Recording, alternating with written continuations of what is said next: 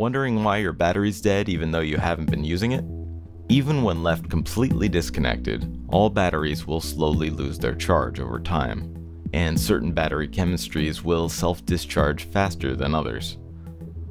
While they're great for frequent use, some nickel metal hydride batteries can lose 30% of their capacity per month just sitting around. That's why it's best not to use those in your smoke detector or emergency flashlights. Stick to alkalines there. Lithium polymer and lithium ion are much better at retaining charge, but can still lose several percent monthly.